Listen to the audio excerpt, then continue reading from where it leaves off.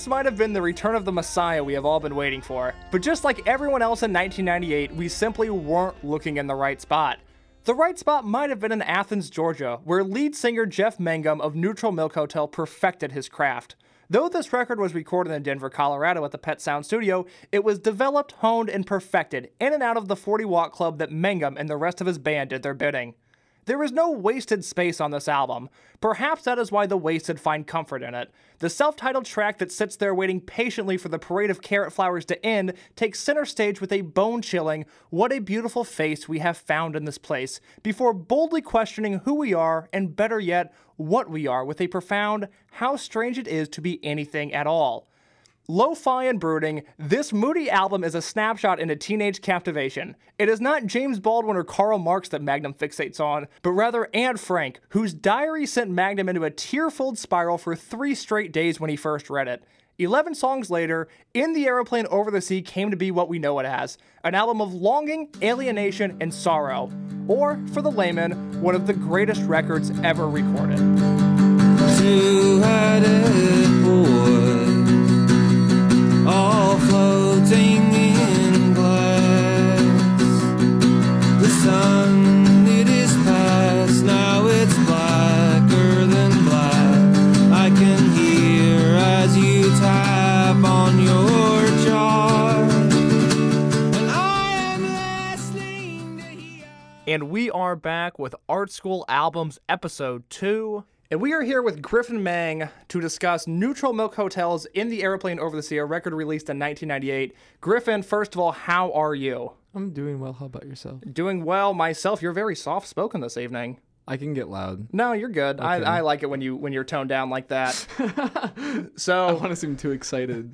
no, I'm only giving you the opportunity of a lifetime here. Why would you be excited about that? So we're here today to discuss Neutral Milk Hotel's In the Airplane Over the Sea. I think an obvious pick for this podcast, if we're discussing art school albums that have maybe a certain imagery or legacy or allure to young people and people that like maybe a little bit more mysterious music, I think this is a first-round pick. This is a lottery pick in basketball. This is a home run if there ever was one. When was the first time you heard of Neutral Milk Hotel? I have a really distinct memory. So I was at like choir camp in like sophomore year of high school. Okay. And I just had an acoustic guitar and I was just kind of strumming around. Yeah. And I was playing a 4/4 version of In the Airplane Over the Sea accidentally, just due to the same chord progression. And my friend Jake Keelman was like, "Hey man, have you ever heard that song In the Airplane Over the Sea?" And I'm like, "No, but it sounds sick." So he like pulled it up on his phone and I was like, "Oh, this is just something else." So that's why I first heard him. I was hooked ever since. Well, and I think that's even right there, just you saying, In the Airplane Over the Sea sounds sick. I think it's a strange album that is so immediately recognizable to those that are aware of its existence, because there's no really, I would say, normal title on this album. It's King of Carrot Flowers. It's In the Aeroplane Over the Sea. Two-Headed Boy. There's a song called Holla 1945. Communist Daughter. Like, it's a very strange album that I think once it enters your lexicon, it's very difficult for it to leave, because it kind of makes an impression, and hopefully positive, but no matter what, it makes an impression immediately based on the artwork, the song titles, and of course the sound, which we'll get into. I know for me, the first time I heard Neutral Milk Hotel, I was in the thick of my folk punk phase. So we're talking junior year of high school. I don't have a ton of friends. I don't have much going on necessarily, but I'm into folk punk, and I'm into this band, AJJ, formerly Andrew Jackson Jihad. Snap. Yeah, we'll snap for them. And they did a cover of Two-Headed Boy that sounded like it could have been an AJJ song. I think if you know the band, you know it's not far off, and obviously Neutral Milk Hotel, as I later learned, were influences on the band. It makes sense. And it captivated me because the lyrics, I hate using like the one thing I hate is like the silence is deafening. Like, I hate that sentence. It's bad writing when you use that. But Neutral Milk Hotel is a band that speaks about very literal things in a very abstract way. And I know those are opposite ends of the spectrum, but that's just kind of how they are. AJJ is very similar. So when I heard Two-Headed Boy for the first time, I needed to know more, but again, I thought it was just like one of their singles for a little bit. And then once I discovered that there was this entire history with it, I became enthralled immediately. There's no reason to grieve. The world that you need is wrapped in gold. Silver sleeves left beneath Christmas trees in the snow.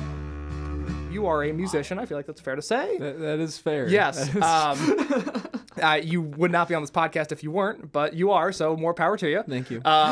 So just in the real layman's term, what does Neutral Milk Hotel do to maybe set their sound apart from other bands? Because they are a band that really does not sound like anyone else. Are there any immediate identifying factors that you as a musician recognized when you first heard them? Well, like something is like definitely in the production. You mentioned them being lo-fi, and it's so weird because I was already listening before I heard of Neutral Milk Hotel to other lo-fi artists like the early Mountain Goats tapes, bands like the Microphones and stuff that like to me are more distinctly lo-fi. That they're recording on 4-track recorders and these things, and they kind of were in the middle of this. Like, there's definitely moments of very hi-fi fidelity, like with the singing saw. But then at the same time, then you get something like Holland 1945. It just sounds like a preamp that's just blown to shit on top of a fuzz pedal, you know?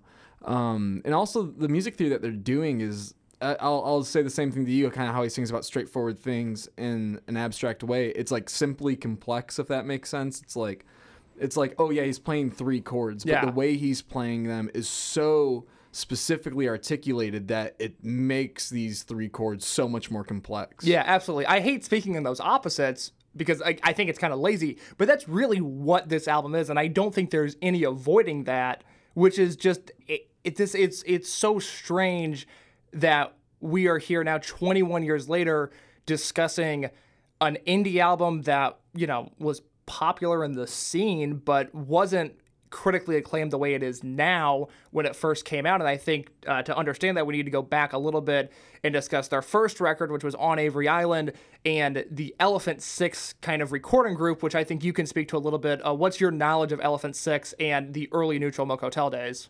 Yeah, no, like I'm most familiar besides Neutral Milk Hotel with Apples in Stereo.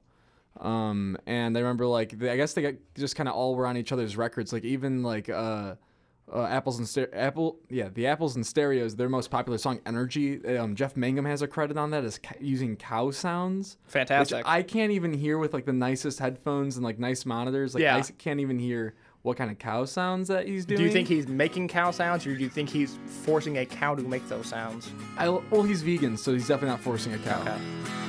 And the world is made of energy, and the world is electricity, and the world is made of energy, and there's a lot inside of you, and there's a lot inside of me. I have this fixation with rock stars that don't necessarily belong in their scenes. So I think Jeff Mangum is an obvious example. I think Morrissey is an obvious example. I think David Berman of the Silver Jews, these people that, despite performing in front of thousands at a time, often seclude themselves and don't necessarily like doing interviews, don't like doing press.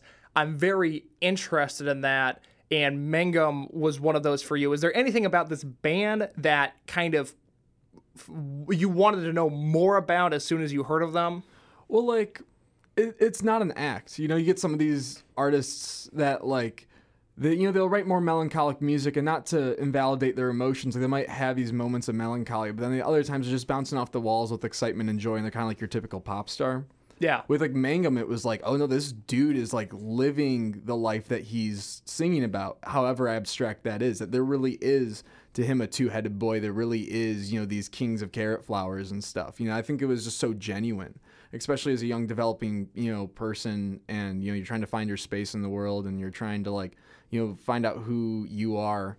Someone who's speaking to that and so genuinely speaking to that, it's you know, bar none, one of the greatest emotions to experience. Yeah, for sure. And I think it's imminent from just the start of their recording career. You know, the first Neutral Milk Hotel song is called Songs Against Sex, which is, again, something that I think alienates a good chunk of just the American listening base. I mean, it would make sense. I don't know a lot of people that would want to listen to that, but for me, it draws me in because it's something so different, even in an Athens scene or an indie scene or a punk scene that's littered with creative types and outliers and different people, to go even more against the grain is something that I'm immediately drawn to and that I want to know more of. And for Neutral Milk Hotel, that's how they are.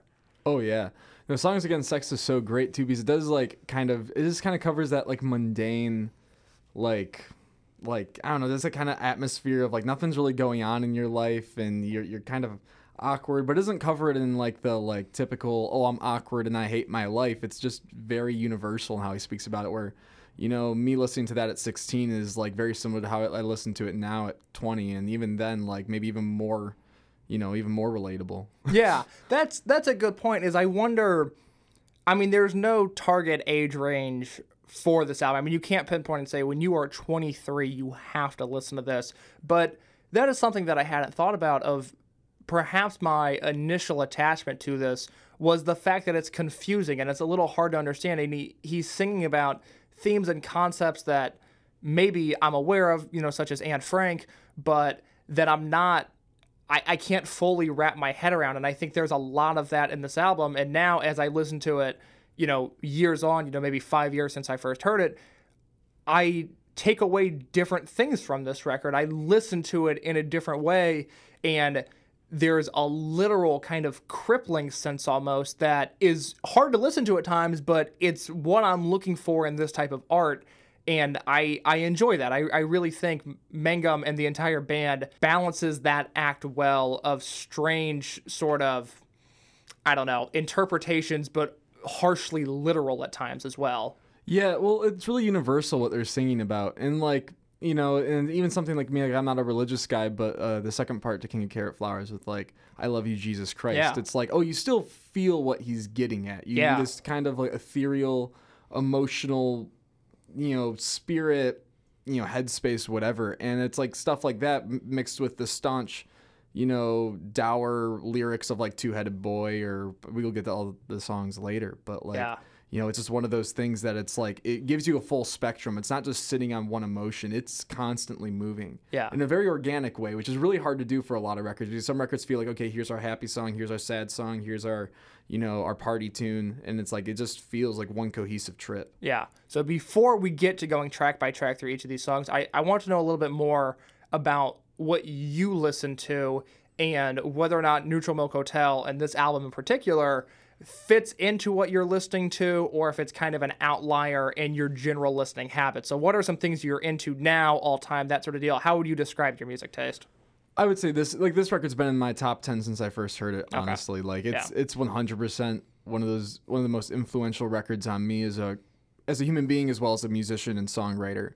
I guess other stuff I listened to that is similar to it. I mentioned the Microphones earlier. AJJ is another one that was a direct streamline from this, because I heard the Two-Headed Boy cover. I was like, Yeah. oh, who are these guys? This dude has a killer voice. And, Yeah. you know, and they have a whole slew of good records underneath their belt. I do listen to a lot of, like, I guess if there's something, the most different thing I listen to is probably like hip hop and house music. But it's still a lot of the hip hop that I find myself gravitating towards, and a lot of the house music, I would say, it covers similar themes to In the Airplane Over the Sea. You know, it's a lot of, you know, these self-analyzing trips and stuff like that. But yeah, I also listen to, like, you know, AC/DC. Yeah. So I'm wondering, because you are a musician, the technology that has advanced since this album was recorded. So this was recorded in 97, 98. It's considered a lo-fi album for the time because it very clearly wasn't produced in $1 million studio with a major label backing, and it kind of just has this energy to it. But, you know, you can make a lo-fi record in your bedroom now that will sound cleaner and more compressed than this. And I'm just wondering, with your thoughts as someone that experiments with lo-fi music, what do you think about this process? Do you think the lo-fi sound or the vibe or the atmosphere has changed from, you know, when this dropped to what you're doing now, and how the scene that you're in now differs from this? Yeah, I think, well, obviously, like, they're using actual tape. They're not using digital. Yeah. And so they don't have to manipulate the sound really all that much to get lo-fi, you know. Maybe, like I mentioned earlier, you have to, like, overload a preamp or use a different type of tape in the cassette player, and a myriad of other things. but it's far more organic, which is to the album's credit. Like it's part of the reason why it sounds so good, if that makes sense, that it's like so organically lo-fi. Yeah. And there's a lot of people who try to manipulate their like $200 DAWs and stuff to sound lo-fi. And I try not to do that personally. I feel like if you wanna get a more crunchy sound, there's better ways to do it than, you know, changing the EQ and like stuff digital like that. manipulation. Yeah. Because I hate to go on like an analog rant and like I'm you know here with you. I'm like these compressed MP3 files just don't sound the same. But there's something authentic about this record in the themes and the production and the way it's laid out that I don't know if it's ever been matched, but I'm not necessarily looking for an album to go toe-to-toe with this in terms of authenticity. But I just think about the lo-fi element and how it's just a stark contrast to any of the lo-fi bands that at least I hear today, which I don't listen to a ton of lo-fi music, but what I do, they at least seem to, I like when bands embrace the fact that they're using digital formats a little bit more in that. I think Cyberbully Mom Club is a great example of a band who really dives into I'm making this record on my laptop and it's not going to sound like I'm, you know, recording this in a studio and then making it sound bad. I don't have any interest in that. But with this record, you get the same vibe that, no, like, this is who they were and this is an authentic recording and it's their vision and what they wanted. Oh yeah, like you can even hear like in the distortion of the guitars at certain points, depending on, you know, how hard Jeff is strumming it, that it's like it's going with the emotion of the song. It's not just this unlistenable piece of fuzz. It's very much sometimes very clean and pristine, that they're using good mics, they're using, you know, a reasonable studio equipment, but at the same time it is very homegrown. It's definitely not just like, okay, we have these like $1 million studios. Yeah. And now we're going to dirty it up. It's that this is the sound that they had and this is the sound that they wanted. Yeah, and the beautiful thing is that it's present on Avery Island, which was their first record. It's present on this, and then, you know, this is their last studio album. It's as crazy as it is. They have this one album that has left such a legacy on the music world, and I think a lot of that contributes to the fact that this is it. And it's this, like I say the same thing of like, and not to reference Morrissey again, I apologize to our listeners, but you know, if Morrissey dies in 1987 instead of the Smiths breaking up and him going solo, like, you'd be able to buy a Smith shirt in Target. It would be next to the Pink Floyd and the AC/DC shirts. And I think that's part of why this album still matters so much, is that we never had the follow-up. We have no closure on what goes on after this. In a way, it's like the band died, even though they've reunited and toured since. It's all, you know, they don't have new material. It's just this that we have.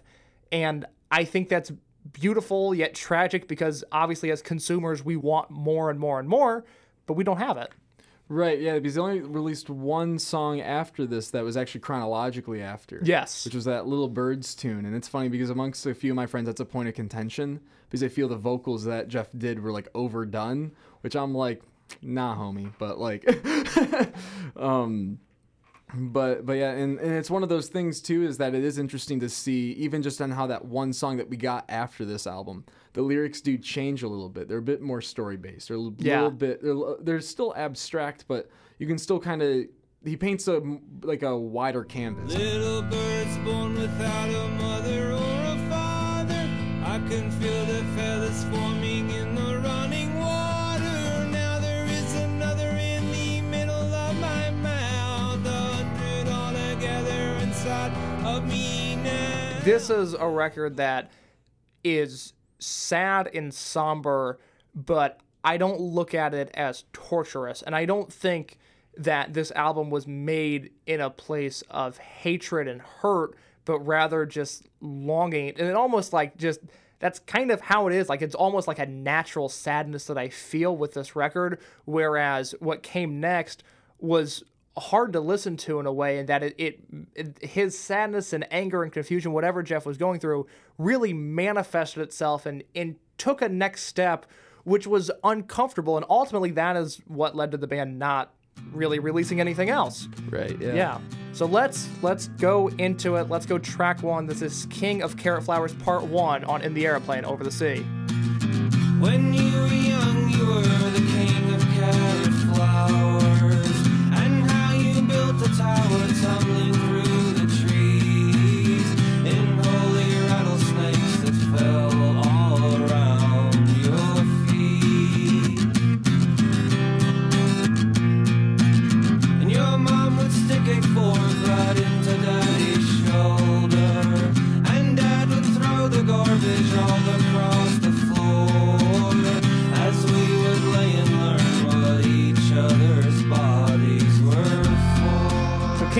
Flowers Part 1, that's what opens the record. It is a good entry point in the sense that I think it is the most accessible song because as strange as it is, it's not out of control, but it's still like, what is the song? Why are there accordions here?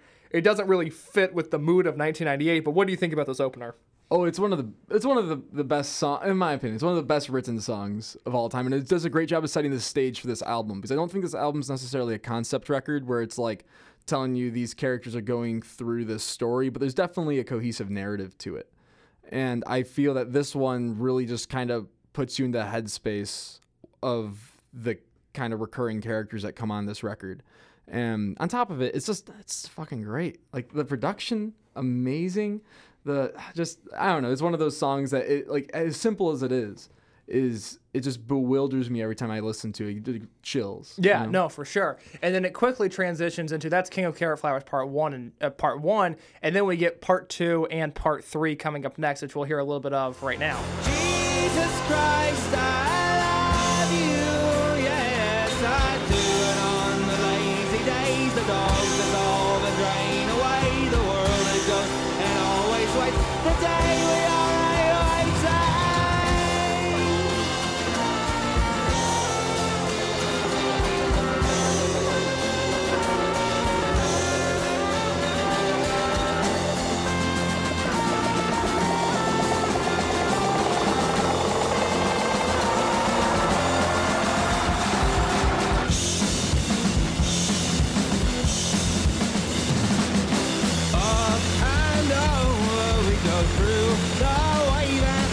I will float until I learn how to swim inside my mother in a garbage bin until I find myself again.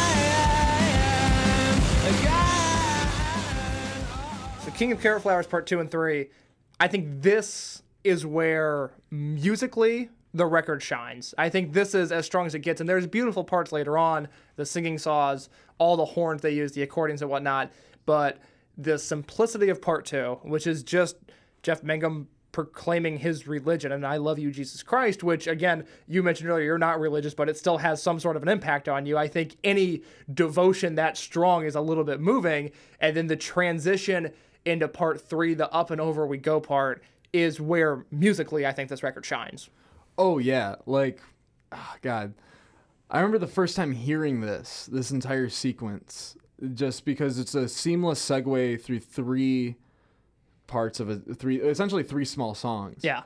And it's so impactful because it starts you off with the very heavy layers of King Carrot Flowers Part 1, the very staunch just banjo.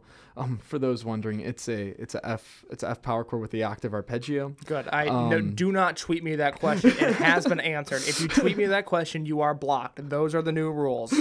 But and a very just staunch and simple thing, and then this amazing build up to that just complete fuzz freak out. Yeah.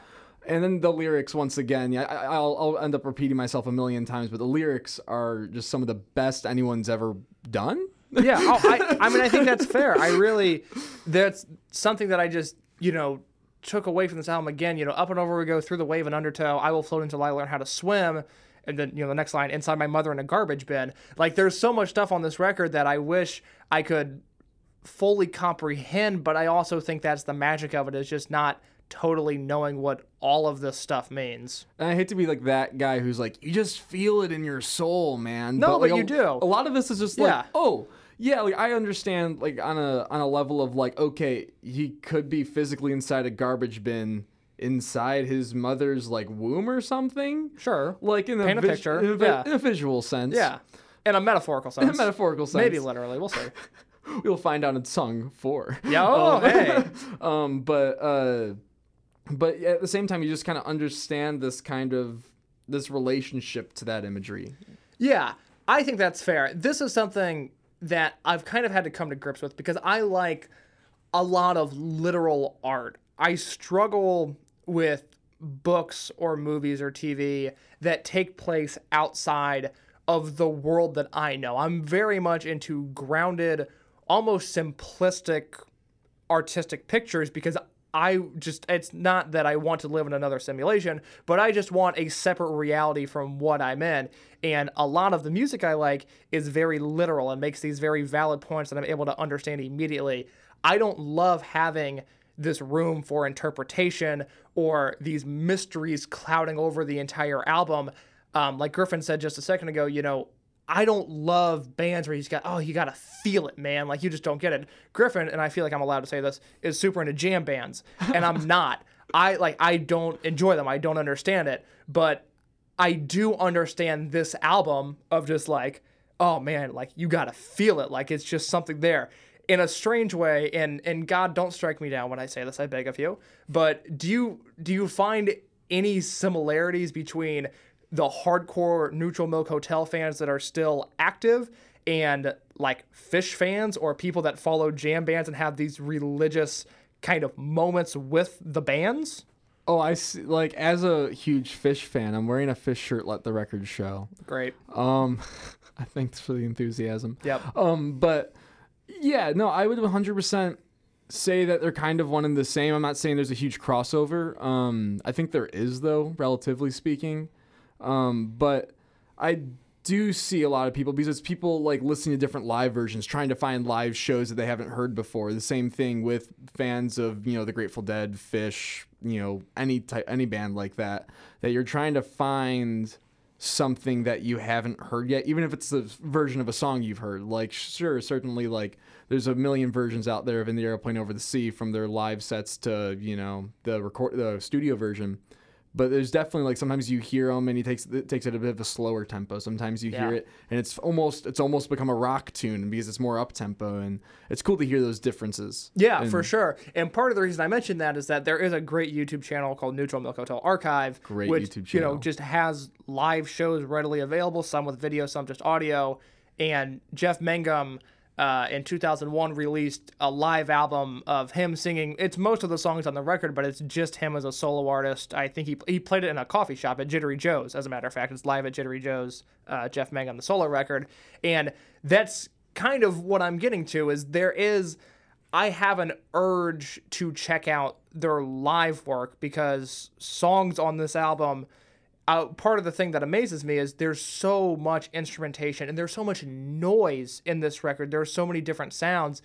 And for the most part, in a live setting, they're able to replicate those, which I find to be incredible. Oh, yeah. And this record, with all of its noise, does lend itself to very quiet moments, too. Yeah. Which is super hard, because sometimes you'll just have a band that's a very loud, noisy band, and you'll have bands that are super soft. And somehow, through, I don't know what, they find this perfect balance between the two. And it's not like, okay, guys, we need a soft song now, or we need a hard song. Now it's just like, it just feels like this is the only way the songs could have been. Yeah. That the way that they were produced, and the way that they came out live, and the way that they were composed, that was the only way these songs could have been. If not, they wouldn't have sounded as good. Yeah, and I don't think there's a better example of that than this upcoming song. This is the self-titled track. This is In the Airplane Over the Sea, off the aptly titled record by Neutral Milk Hotel. What a beautiful face I have found in this place that is circling all around the sun. What a beautiful dream that could flash on the screen in a blink of an eye and be gone from me. Soft and sweet, let me hold it close and keep it here with me.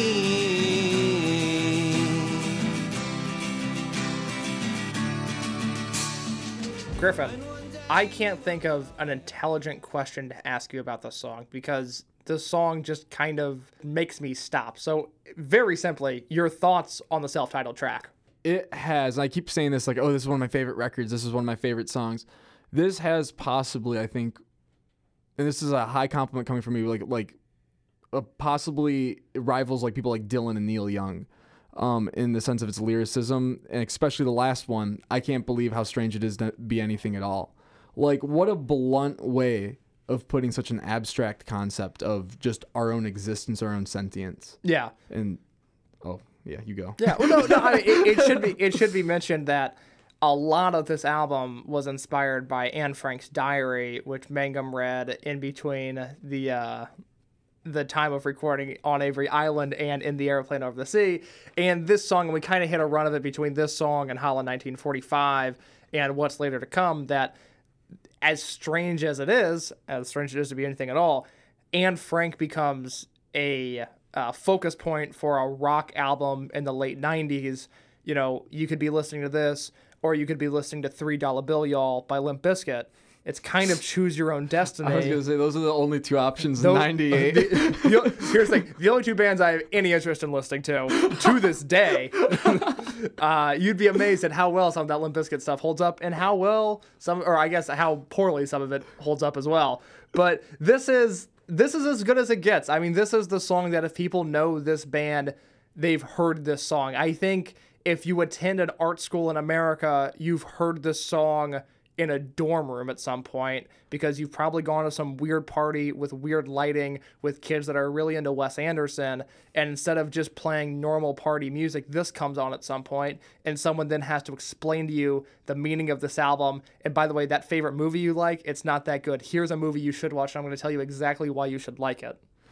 Yeah, that's a good way of putting it. Because it's weird, because a lot of people do know this song, but they won't check out the rest of the record. And it's like, not like they're like, oh, this song's kind of weird. Like, they really love the tune, and then I'm just like, oh, like, well, how do you feel about the rest of the record? I know a couple of guys who were like, I never really got into the record. Like, I never listened to it. And I think they're missing out. They're doing themselves a disservice. Completely. But there is something about this that, as a standalone track, this song works in a strangely perfect way. Like, I can almost understand that of, I've heard this song and I've got my fill. Like, this is all I need, because the rest of the record is not as perfectly produced. There's not a ton of fuzz in this song. Yes, there's singing saws and there's horns, but it's not overbearing. It comes across very tastefully. And looking at song titles like King of Carrot Flowers or The Fool or Ghost or whatever, I can see someone going, no, I'm going to stick with this one. This popped up in an algorithm for me, and I like this, but I've had my fill. Yeah, no, and it's a great thesis statement for, I feel like, the feeling that Neutral Milk Hotel gives me.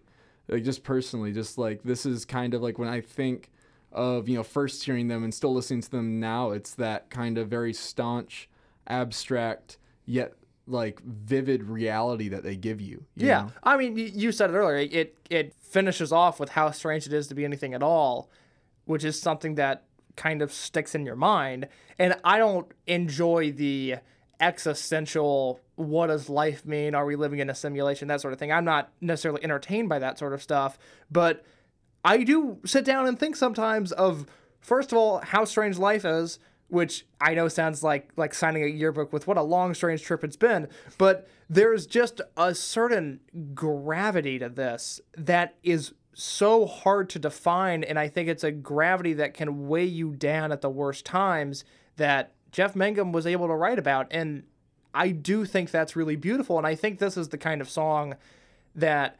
I'm so confused sometimes, and I'm sure as a musician, you hopefully wonder the same things of just like, who are the tastemakers and why is what is out there as popular as it is? Because a song like this, I can understand a 45 plus demographic in middle America maybe not totally vibing with this per se, but this seems like a song that just has messages that a lot of people need to hear, and I'm afraid that not enough people hear stuff like this. I've definitely played this for a few of my friends, and their mood got significantly worse because they're like, oh, because they start listening to the lyrics, and they're like, oh, oh, you know, they just kind of sit there and they kind of realize like, oh, life is strange. And, you know, especially depending on what you're going through in your own personal life, like if you're in a great mood, maybe you hear this song and you're like, you know, it's just, it's a good song. Well, okay. So what's your overall tone with this record? Because when I hear it, I think of a lot of happy memories, and more often than not, this record puts me in a good mood. Like, I understand that these songs are heavy and that there's a weight to them, but maybe I'm blinded by ignorance, but I kind of think there are happier songs on this record, or at least songs that I like to sing along to, which by proxy makes me happy. But maybe you have a different take of just the weight of this record and the way it's affected you. It's song by song. Like Holland 1945 is like just a fun tune. That's just a great high energy tune. But songs like this, it depends on which mood you catch me in. Like sometimes that last line and the last little bit about, you know, that entire last stanza, just like they put me in a better mood. It's kind of like, oh, like we're living in a weird world, but it'll be all okay, you know, because Uncle Jeff says it'll be okay.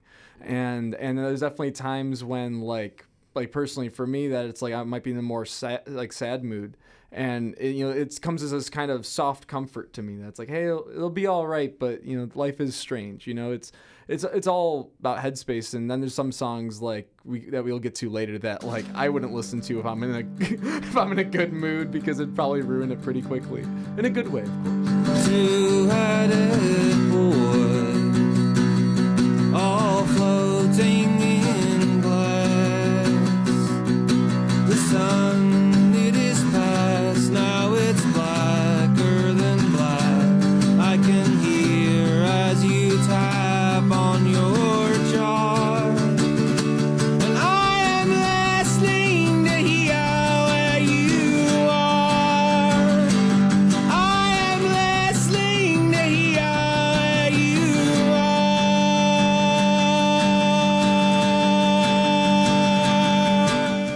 are. So, Two-Headed Boy puts on Sunday shoes and dances around the room to accordion keys with a needle that sings in your heart.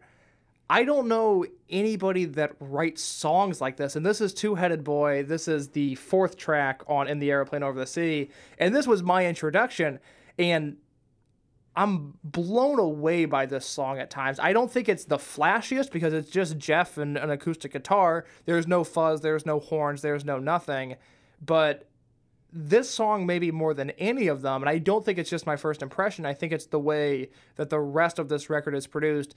This song hits me a little harder than the others. Yeah, this is definitely one of those tunes that lyrically is great. And it's funny because the first like probably about 5 or 6 times I listened to this, I always just assumed there was other instruments that came in, because emotionally that's where it takes you. It feels like there was some giant, instrumental climax somewhere in there. And then you listen back to it a little bit more just intently, and you're like really listening to the instrumentation, and I'm just like, oh no, it's just one guy. Yeah. One guy, one guitar, one take. Well, and I think a lot of that, and it is one take, which I'm glad you mentioned that. This song maybe feels a little bit more tragic than the rest of the record, whereas I think a lot of the record is somber, but there's not this dark cloud kind of imminent doom taking over, where this song, and I think a lot of it is, not only is there only one instrument, but in the mix itself, Mangum's vocals are very clear and very high in the mix, and it almost feels like a cry for help more than anything, and it just sticks with me. I don't know how to describe it, because it's not my favorite song on the record. I don't think it's the best song on the record, but it just has a personal impact that is hard to describe. Yeah, it feels kind of like a last goodbye almost. Like, and it's the 4th song on the album, which is super weird. It's on side A. Like, yeah, I mean, I think, and there's, of course the record ends with Two-Headed Boy Part 2, but this song, it just has an uncomfortable weight to it, and maybe a lot of these people that hear In the Airplane Over the Sea, the self-titled track, just perhaps they go, what's the next song on this record? And they get that. And I would understand why at that point you would ease off and you would say, you know what? I'm gonna take the hit. I'm gonna just I want the one that everybody knows. Give me the horns. Give me this. Give me that. Two-Headed Boy, not for me. I could definitely understand that. It's rough because I'm already like in the world of this album. But yeah, and the lyrics on this one are, once again, they balance that vivid world and that abstract world so well. As that first verse is just kind of, it's a lot of abstract imagery, but you see everything so clear. Yeah, and it's like they're all in the room with you. Yeah. And, well, and a lot of these lyrics, I should say, in this song allude to Anne Frank hiding from Nazis, and that there is just a sense of dread. And I think that goes back to what I said earlier, which they nailed the production on this of bad things are happening, and it's maybe hard to describe, it's hard to shout, but Jeff Mangum is there, and he's able to be that voice. And there's a real gravity to this, and it's just another song in the string of Anne Frank-inspired songs, which I never thought that would be a normal sentence of, yeah, those Anne Frank-inspired songs. But here we are, and yet they're somehow beautiful, and 21 years after the fact, they still matter. I think it's great. I think Oh, it's yeah. great. Yeah. Wonderful. So next is the instrumental track, The Fool. We'll hear a little bit of this.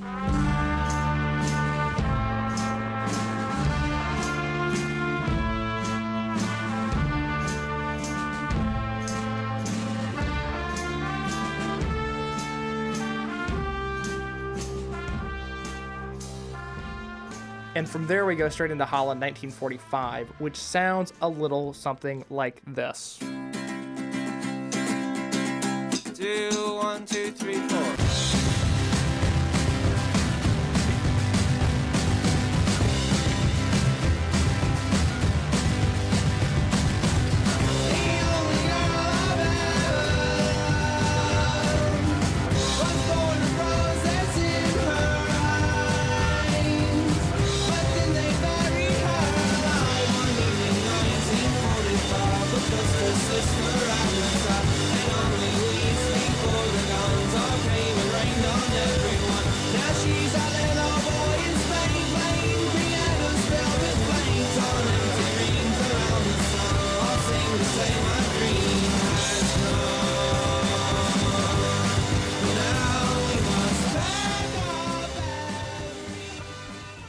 Is this your favorite song on the record? I can't pick between like my favorite kids. No, pick a favorite song on the record. Is this one it? If it's something later on the record, tell me that it's something later on the record. But I want to know if this is your favorite song on the record. It could be. It very Yeah, well no, could it be. could be. I'm wondering if it is. I'll say no. That's something later on the record. Something later. Are you- Okay. Okay. But let's talk about Hollow 1945. And Is this your favorite song on the record? yes, yeah, I really love King of Carrot Flowers 2 and 3. I think the Up and Over We Go is just so energetic and fun, and it's so different. And I love the start with the I Love You, Jesus Christ, just because you don't hear that in music elsewhere.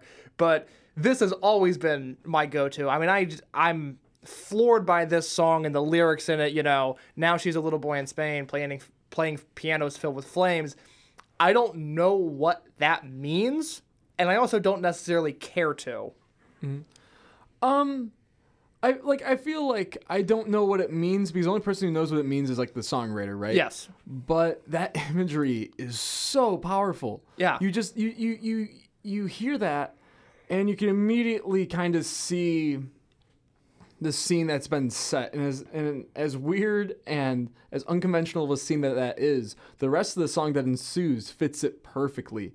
And then the fuzz tones, which are a dramatic shift from the previous sonic space that we've been in, like the Fool and Two-Headed Boy, and they feel chaotic. This is the part that to me always reminds me the most of like the Anne Frank inspiration, just this chaos, this huge wave of that just doesn't give up. It becomes more and more powerful and overwhelming. Yeah, absolutely. And I think it's built off of the instrumental The Fool, which comes right before it, which we talked about between the King of Carrot Flower songs, that build up and then that final explosion. Well, we get a little bit more of a drawn out version there. We get this 2-minute instrumental that feels like an imperial march. I mean, it's doom. It's kind of evil in a way. It's tough. And then it goes straight into this, which is obviously Anne Frank inspired.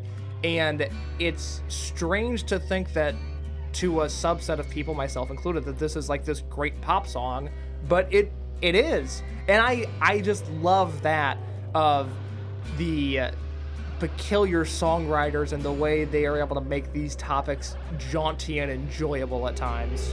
Sweet communist, the communist daughter standing on the seaweed water, semen stains the mountaintop. Semen stains the mountaintops with cocoa leaves along the border. Sweetness swings from every corner, cars careening from the cloud. The bridges burst and twist around, and wanting something warm and moving bends towards herself. The soothing proves that she must still exist. She moves herself about her face. Sweet communist, the communist daughter standing on the seaweed water. Semen stains the mountain. Communist Daughter, do you remember the first time you heard this? This was the second Ninja Milk Hotel song I heard. Okay. After this, I bought the record. I hadn't even heard the rest of the album. This is what sold you on it. I actually, super crazy story. I want to get back to the song, but I actually bought it at the Reckless down the street. Okay. I was here checking out the school when I was like a junior in high school. Okay, so for reference, Columbia College, Chicago. That's true. Yeah, and down the street there is a Reckless record store, great store, and that's where you bought this record for the first time? I bought this record- for the only time. That's true. Yeah. But yeah, I heard the title track from my friend Jake, and then I had heard this like a week later or something, and I was coming down here, and I always try to buy a record wherever I'm, Yeah. visiting, just because Yeah. different places have No, different completely. things. I think that's the beauty of record stores is it's like Pawn Stars. I never know what's going to come through the door. But I'm always coming through the door, and I never know what's going to be in those crates, man. Oh, the crate digging, for baby. wax. Oh, is there a Oh, better baby. feeling? Oh, I love it. So you bought this at a record store. Yeah, I bought this other the Reckless, and I remember my dad was like looking at it. He's like, what weird art thing are you buying? Yeah. And I'm like, I've never heard the rest of this record, but I know 2 songs on here are amazing. Yeah. And Communist Daughter is not my favorite song off this record, but it is great. And Yes. I think it's absolutely wonderful. It has some lyrics that a lot of people who are immature don't like. They kind of joke about on the internet, but which is a shame. So speaking of, so I have a tough relationship with this song because it's beautiful, and I love the opening bass line in it. I find the way the song kind of trudges along to be very interesting, but there is no better embodiment of this album being an art school album for the fact that my freshman year of college, I had a kid that lived down the hall from me, very into Neutral Milk Hotel, very into a lot of different records that could be discussed on this podcast. The first day of college when we moved in, he saw that I had a record player and invited himself over and then put on an Aphex Twins record just because he saw a record player. Nice kid. Love him to death. But he would do stuff like that. He has a Daniel Johnston obsession. He once came over to my dorm to watch a Daniel Johnston documentary, and it wasn't like, hey, this is something I know you guys have been asking me about. Like, I thought I'd come over and put this on for you guys to see it. He's like, no, you guys have a TV. I'm watching this 2-hour documentary in your room. And the other thing he would do, and God bless him, he would constantly sing Communist Daughter in my dorm room. So at all times of the day and night, I would just hear this kid who does not live with me, mind you, but lives near me, but would be in my room just going, Seaman stains the mountaintops, Seaman stains the mountaintops. And it's just been tough for me to get over that. I 100% empathize with you. It's just, of all songs, because it's not an immaturity thing. I don't mind that he's singing that line in the song. I matter that he's singing this song and is constantly telling me about how much he loves the song Communist Daughter, and it's just rubbed me the wrong way. Now, I love this song. I think the instrumentation at the end is gorgeous, but where this is almost like a PTSD thing with me. You talked about earlier of like, there are some songs like, man, if I'm in a good mood, I don't want to hear that. There are some songs that I think for everyone that they hear and it just takes them back to a specific time and a specific place. And some of those times it's going on first dates, it's young love, it's beautiful. Some of those times it's tragedy. For this song, for me, it's my freshman year in living with this kid who didn't technically live with me, who was obsessed with Communist Daughter. And it's just tough. From the opening, King of Carrot Flowers, In the Aeroplane Over the Sea shifts from acoustic folkiness to loud, fast punk rock with little to no warning. It features a noisy horn section and a dreamy sing-and-saw all rolled into a package that does a credible job of blending Sgt. Pepper with early 90s lo-fi. Neutral Milk Hotel frontman Jeff Mangum writes songs that read like bad dreams. He inherits a world of cannibalism, elastic sexuality, and freaks of nature. We can only assume he likes it there. 8.7 out of 10, Pitchfork.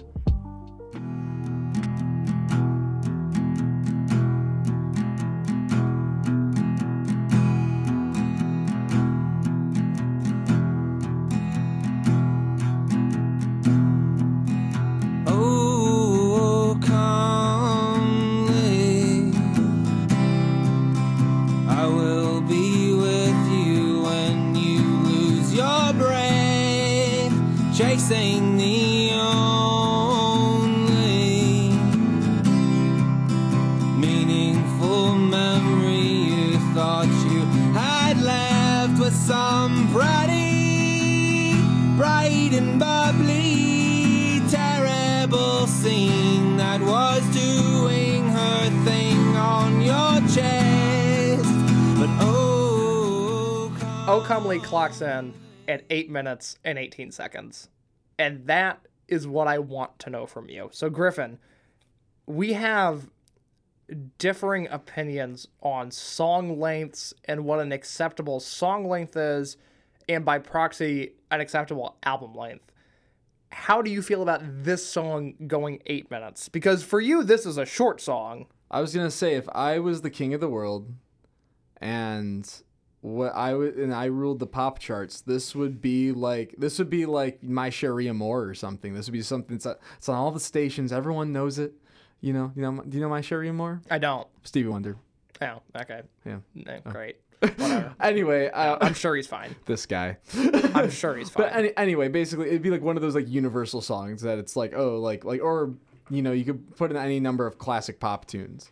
I think the song's length is wonderful. I think it's purposeful. There's a lot of songs that you listen to. There's noodling, there's some pretension, and I feel this one is void of all of that. I think it's all very purposeful. Okay, yeah. So we're on the same page here then, because I have created a comprehensive list of songs longer than 5 minutes that deserve to be longer than 5 minutes. There's no wasted space. There's no BS. It is an appropriate, maybe not, I mean, I obviously wish the songs were shorter, but I can't win them all. But like this song is 8 minutes, and I don't feel like it's trying to be an 8-minute song. I feel like it naturally happened that way. So this would be one of the songs longer than 5 minutes that I think I'm okay with. Number 2, Smells Like Teen Spirit. Clocks in at 5:02. You could cut off 3 seconds, but sure, we'll leave it. All right, Kurt, we're cool, man. 5:02. You go with me because you don't waste a second in that song. Number 3, Oasis, Slide Away. 6:22. The best Oasis song there is. Another one of those where it's like, okay, sure, I'll let this be 6 minutes. That's fine. You let it slide in. I let it slide away. I say, hey, trouble be gone. Trouble be gone. We're going to slide away. Number 4, Morrissey, Life is a Pigsty. 7:23. Beautiful song. Has made me cry at times. One of the few songs that has brought me to tears. It has every right to be 7 minutes. Wish it was shorter, but it's not. And finally, do you have any guess as to, and this is the comprehensive list, these are the only songs that I think are worth being 5 minutes or longer. Do you have any guess? And I do. Okay, go ahead. Oh, no, you finish. No. I just, what was this last song going to be? Well, I don't know if this is cheating, but you told me when we were talking about Lonesome Crowded West one time that Trucker's Atlas was one of the few songs that was allowed to be 10 minutes. Now I feel like a fool. You know what? That's an honorable mention because that song is 10 minutes, which is absurd. As a fan of jam bands, that groove goes on way too long. It's a little bit too static. Yeah. You could have been it off. Okay, well then there we go. Doesn't belong on the list. Good song, doesn't belong on the list. Yeah. God bless Isaac Brack. Of course. Hope he's doing Zombie all right. by the Cranberries. 5 minutes, 6 seconds. Wow. Dare I say a perfect song? Oh, yeah. No, I didn't believe that. Oh yeah, you laughed at me when I said zombies, and then you come back on. I'm like, oh yeah, no, that's a good one. I know it's a good one. The 6 seconds is what kills me. That you're like that. It's like a very staunch 5 minutes because a lot of the songs I listen to, you as you've mentioned, 5 minutes is like nothing. 5 minutes is. You've told me you have records where one side of the record is an entire song. I have multiple records like that. Yeah. Why? I like. It's getting your money's worth, right? No, I don't want songs are that. longer? No, I would rather have short songs, but a lot of good ones. I don't have. Well, if you just get one great song as opposed to a lot of good songs. If it's a 12-inch single, that's fine. But it's not. You're wasting your money on these. I mean, at some point, once you hear the same riff 7 times in a live setting, doesn't it lose a little bit of its luster? Well, but what if I told you it's not the same riff? It's like moving towards something. There's a purpose to it. But can't that purpose be gotten to quicker than in 20? What's a good long like jam band? If we're talking jam bands and you've got one that you need to pick for me, which by the way, this is an offshoot of Art School Albums. This is Jam Bands Are Bad, a 3-part narrative podcast. But what's your go-to case? This is a long song that you just need to feel all of. 22 minutes, I believe. Maybe it's 1907. It depends on which version of the CD you're listening to. Whatever. The Whipping Post, Allman Brothers Band live at Fillmore East. Because the reason why I suggest that one is because the solo sections of each individual artist are short. The thing is that there's like 7 guys in the band, so there's just more solos to be taken. But at the same time, what's going on with the harmonies and the chords and the progression of the tune just naturally kind of like they keep moving forward. They're not staying static, like you said. Because that's a big problem that I have with a lot of jam bands, that they just kind of sing the same 3 chords for 20 minutes. It's like, no, that's not the point. You're supposed to move into a new section of the song. You move into a new space that maybe you've never even played before. I bet that same story could have been told in 4 minutes. Ghost, ghost, I know you live within me. Feel as you fly in thunder clouds above the city into one that I love. With all that was left within me until we tore into now wings and Ghost is track 9. This song is fun, right? Yeah, this is one of the ones that puts me into a great mood, and the song that it segues into. But Yeah, we'll the get to that Untitled. Let's later. hear a little bit of that since you mentioned it.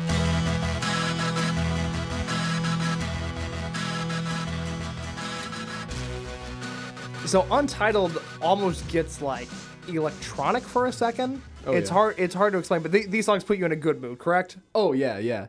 This is actually, I also showed my dad because this is like in the heat of my first initial Neutral Milk Hotel obsession. Okay, and paint a picture of what that first obsession is like. Where are you in life at this point? I would say probably, once again, sophomore year of high school. Okay.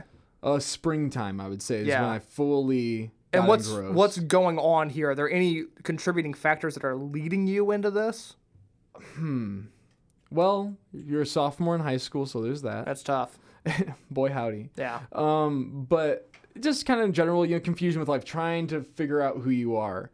And there's a lot of, there's just a lot of just general, what college am I going to? A lot of uncertainty. Yeah. And this record kind of provides an answer in a very unique way. Yeah, in an abstract World War II synopsis kind of way, this really helped you decide where you were going to go to college. Summed up my sophomore year of high school. Good. No, I'm sure that was a good time for everybody involved. Well, I actually showed my dad Ghost into Untitled Yeah. because he was asking, because I kept mentioning Neutral Milk Hotel like at like family dinners and stuff. I bet Because everybody loved that. I'm sure my mom wasn't concerned at all. Like Yeah. my high school counselor mom wasn't like, my kid needs help. Yeah. But I showed him this and he was like, and he showed me, I grew up on like 60s psychedelic rock. So this is obviously is like direct offshoot of that. And he was basically like, it's weird, but I like it. And basically for my dad to compliment that, that's basically like him saying it's a 10 out of 10. Yeah. No, that's good. I don't think my Jay-Z loving father is ever going to come around to this record. But if he does, I'll embrace him with open arms. I'm not going to gatekeep this record from my dad and be like, oh, I liked it before you. I don't see that happening, but maybe, who knows? Maybe if this last song, the last song on the record, Two-Headed Boy Part 2, really speaks to me, maybe I'll start gatekeeping this from people and I will remove this podcast from the RSS feed. I will take this down because instead of wanting people to discover it and feel it, I'll go, no, I like this before all of you. Daddy, please hear this song that I sing. In your heart, there's a spark that just screams for a lover to bring a child to your chest that could lay as you sleep and love all you have left like your boy used to be long ago, wrapped in sheets warm and wet. Blessed So Griffin, we've made it 11 songs. You said Hollow 1945 wasn't your favorite. It wasn't the self-titled track because I asked you the question after I asked you what your favorite song was. Is this it? It is. It is. Okay, why is this your favorite song on the record? It's a great moment of finality, which I find a lot of records have a hard time finding. Like even if it's not necessarily coming to a conclusion of, like take like To Pimp a Butterfly, like there's a last song, well, the main last song is I believe, and that's like Kendrick Lamar coming to find self-love. And this to me is kind of like Jeff and all the various characters that are in the record finally coming to grips with all the events that have just transpired, which obviously can apply to real life as well as just the story and enjoyment of this record. Plus the instrumentation, lyrics, production, everything fantastic. That's really all you can say about it. It's another one of those painfully simple songs that just happens to take place on a record where there's chaos and commotion going on for most of them. But then you have these moments like this where everything slows down and you're able to hear and you're able to feel in ways that you weren't able to for most of the songs on this record. And, you know, last time we were on this podcast, or at least I was, not you, but we talked about Weezer's Pinkerton and how I was so dissatisfied with the last song on the record because I didn't feel like it was an appropriate end and I wanted more out of that last song. And you hit the nail on the head here as saying that this felt like closure, in a sense, that this felt like an appropriate end to this album and that it really wrapped things up nicely. And even though it's not one of my favorite songs on the records, like, this is a song that I have very little emotional attachment to. I like it. I like when it's on, but if I'm putting on just a few songs from this record, I'm going Holland, I'm going The Carrot Flowers, Aeroplane, and then maybe, you know, A Communist Daughter or The Fool. Even though it's an instrumental, I do really enjoy The Fool. This is not one of the ones that's going to come up, but it's satisfying. And I think that is just one of those things that just elevates this record even into another echelon of greatness, because it's like when you have these TV shows that maybe start out great, the first few seasons are good, and then it ends on a really sour note. It's such a bummer. It leaves you with a bad taste in your mouth. Whereas there are shows that take a while to find their footing, but they end on such a high note that they are highly regarded as, you know, some of the best shows of all time. And this album is just one of those that happens to have no weak points, that everything on the album is really, really good. But because it ends on such a strong note, I think it's undeniably great because of it. Is that fair? Oh, yeah, 100%. Yeah, absolutely. I could reiterate what you just said, but you just said it perfectly. Yeah, so you don't need to. Cool. Yeah. So, Yeah. So this album really has quite the legacy. And again, it was released on Merge Records in 1998. It was an indie record that in the scene was big, but, you know, what is an indie scene ever, but especially in 1998? But it just so happens that it's had this legacy that has lived on, and a lot of that is thanks to our Heavenly Father above, the gods at Pitchfork.com, who, you know, initially gave this record an 8.7 when it was released, and then in 2005, when the album was reissued on CD, Mark Richardson gave it a 10 out of 10, and since then, it's just an album that has picked up more steam and has strangely been one of the few albums, it feels like, that has sold more copies after the band has broken up than when the band was actually together. And I don't know how many bands you can really say that for, unless you're talking, you know, Beatles or whatever nonsense. But for this type of music, it's one of those where, yes, you have those people that can say, like, I was there, I saw them at 40 Watt Club, or I saw them in Chicago at Lounge Acts, like whatever it was. But most of the people listening to this album are people that have just been swept up in this wave. And I find that very interesting. And I don't know if you could think of any bands off the top of your head where it's the same deal of their prime was seen by such few, but there's still kind of this open arms embrace mentality towards discovering this band. Do you find that to be the same way? Or, like we joked about earlier, do you think there's a lot of gatekeeping in regards to this record? I don't think there's a lot of gatekeeping, because typically most of the time when I run into someone who's, you know, wearing a Neutral Milk Hotel shirt, or like, you know, you start talking about music and they mention this song, it's typically like a open arms, like, oh, dude, it's a great record, you know. It's kind of like something you and I first bonded over when we first met. Yeah, absolutely. What's funny is I think this record was one of the highest selling records for years after it was released, but like way after the band broke up. Yeah. Which is crazy, just because it's like out of all the records, you know, you mentioned like the Beatles, Queen, they always will come back, you know, biopics made or something as an anniversary release, and, you know, they get a huge wave of sales and like, oh, the Beatles were one of the highest selling vinyl records this year. Great. Cool. Which a bunch of people who are boring. Awesome. I was going to say, like, as a fan of the Beatles and Queen, I'm like, yeah, duh, they're going to sell a lot of records. I don't know. Maybe listen to something interesting for a change. That's just I'm my here, idea. aren't I? Yeah, exactly. No, you are not a part of the problem. You are a part of the solution.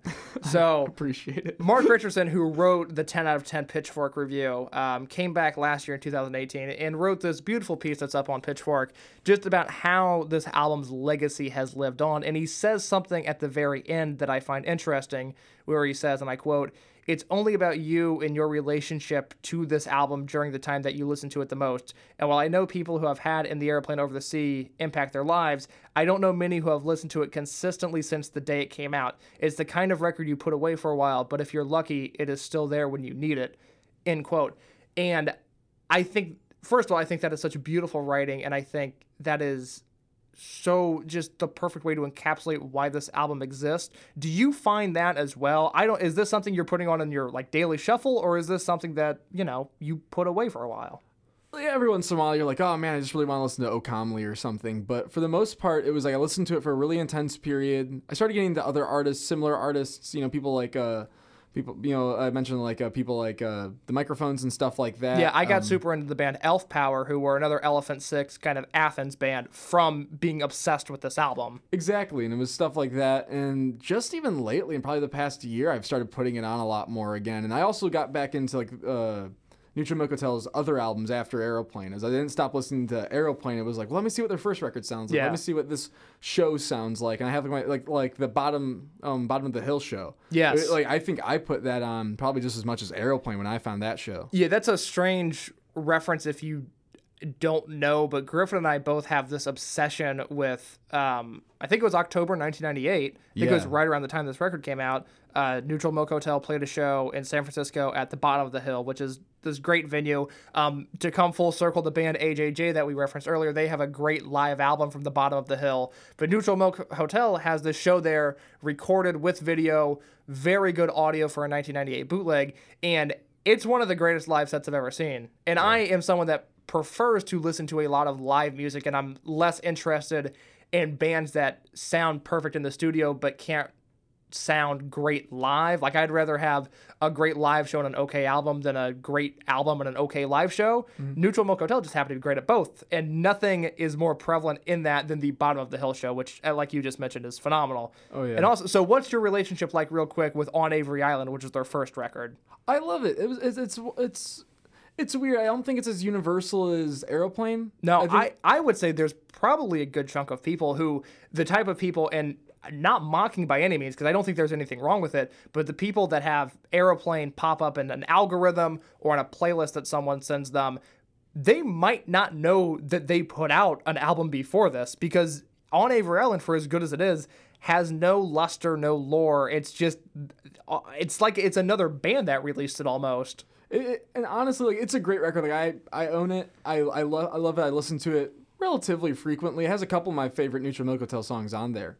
But on the flip side, it's hard to compare the two because even sonically they're so different. Like, there's barely any acoustic guitars on Avery Island, and Aeroplane's largely acoustic. Yeah. And even the personnel and stuff that's on there, that's Jeff playing most of the instruments on Avery Island, and they have like great people like Julian Costner and Jeremy Barnes, is an immensely underrated drummer, who are on Aeroplane, and so there's just a different sonic palette altogether. Yeah, for sure. So we've got to do it. We've got to give a rating to this album. Out of 10, what's your rating on In the Airplane Over the Sea? I think I might have spoiled it at the beginning, but like 10 out of 10. Yeah. Hard 10 out of 10. So last week I gave Pinkerton a 9.5 because I was so disappointed in the last song. There's no disappointment on this album. For me, it's a 10 out of 10. I think it's one of the 10 greatest records I've ever heard. It's going to be hard for that to be knocked out of my top 10. This is as good as it gets. Oh yeah, 100%. Yeah, I mean, there's almost not much, like, I wish we could debate this a little bit and scrutinize those numbers, but no, it's just one of the greatest albums we've ever heard, and that's as simple as it is. Yeah, it's like I mentioned at the top of this podcast of like it got put in my top 10 and still hasn't left, and with good reason. Like Yeah. there's certain records that I've listened to and I was like, you know what, maybe they're more 9 out of 10s if I'm really going to start rating things out of in a numerical setting. But honestly, like, this is just one of those ones. Every time I listen to it, I'm like, was it as good as I remember it? I'm like, oh no, it was even better. Yeah, that's exactly it. There's no wasted space on this record. There's songs that are maybe better than others, but no songs that I feel dip below the bar of greatness. It's incredible. So Griffin, is this an art school album? Oh yeah, like You don't have to be in art school to listen to it. No, let me make it clear. Those are not the rules. Oh, okay. No, What no, are no, the- no. You are right. If you're in art school, this feels like essential listening, does it not? Yeah. Yeah. 100%. So finally, who needs to hear this album right now? Describe somebody in maybe a literal sense, maybe a metaphorical sense, rather. Who needs to hear In the Aeroplane Over the Sea? What type of person needs to hear this right now? Oh man, people who maybe have a lot of uncertainty in your life. I know that's where it kind of found me, and that it kind of helped ground me a little bit. Just kind of like, hey, like it's reassuring. It's pensive at times. It's it's euphoric. It's anxious. But at the end of the day, if you have a lot of uncertainty in your life and you're looking for a little bit of direction, maybe this is the record for you. Absolutely. So Griffin, what do you have to plug? Oh, I'm in a band called Yin Waster. We have some new music cooking up. We have new music out, SoundCloud, Bandcamp, YouTube. Go check us out. We do lo-fi music. We do a whole slew of things. It's not just Neutral Milk Hotel copies. But would you categorize Neutral Milk Hotel as an influence? Oh yeah. Yeah. Like I don't want to lie to people. No, I would be more inclined to listen to your band now that I know they're an influence. Yeah, I would definitely say they're an influence among other bands and stuff, and among other music genres. But yeah, it's a lot of, we call it gas station folk. So Great. it's very much in the folk rock lo-fi world. Awesome. Well, Griffin, thank you for appearing on Art School Albums. I hope people check out your music. I hope people are inspired to listen to Neutral Milk Hotel if they haven't heard of them before. Thank you. Until next time, you can follow us on Twitter or Instagram at Art School Albums. You can like, subscribe, rate, review us on iTunes, Stitcher, or wherever you get your podcasts from. And until next time, thank you for listening to Art School Albums.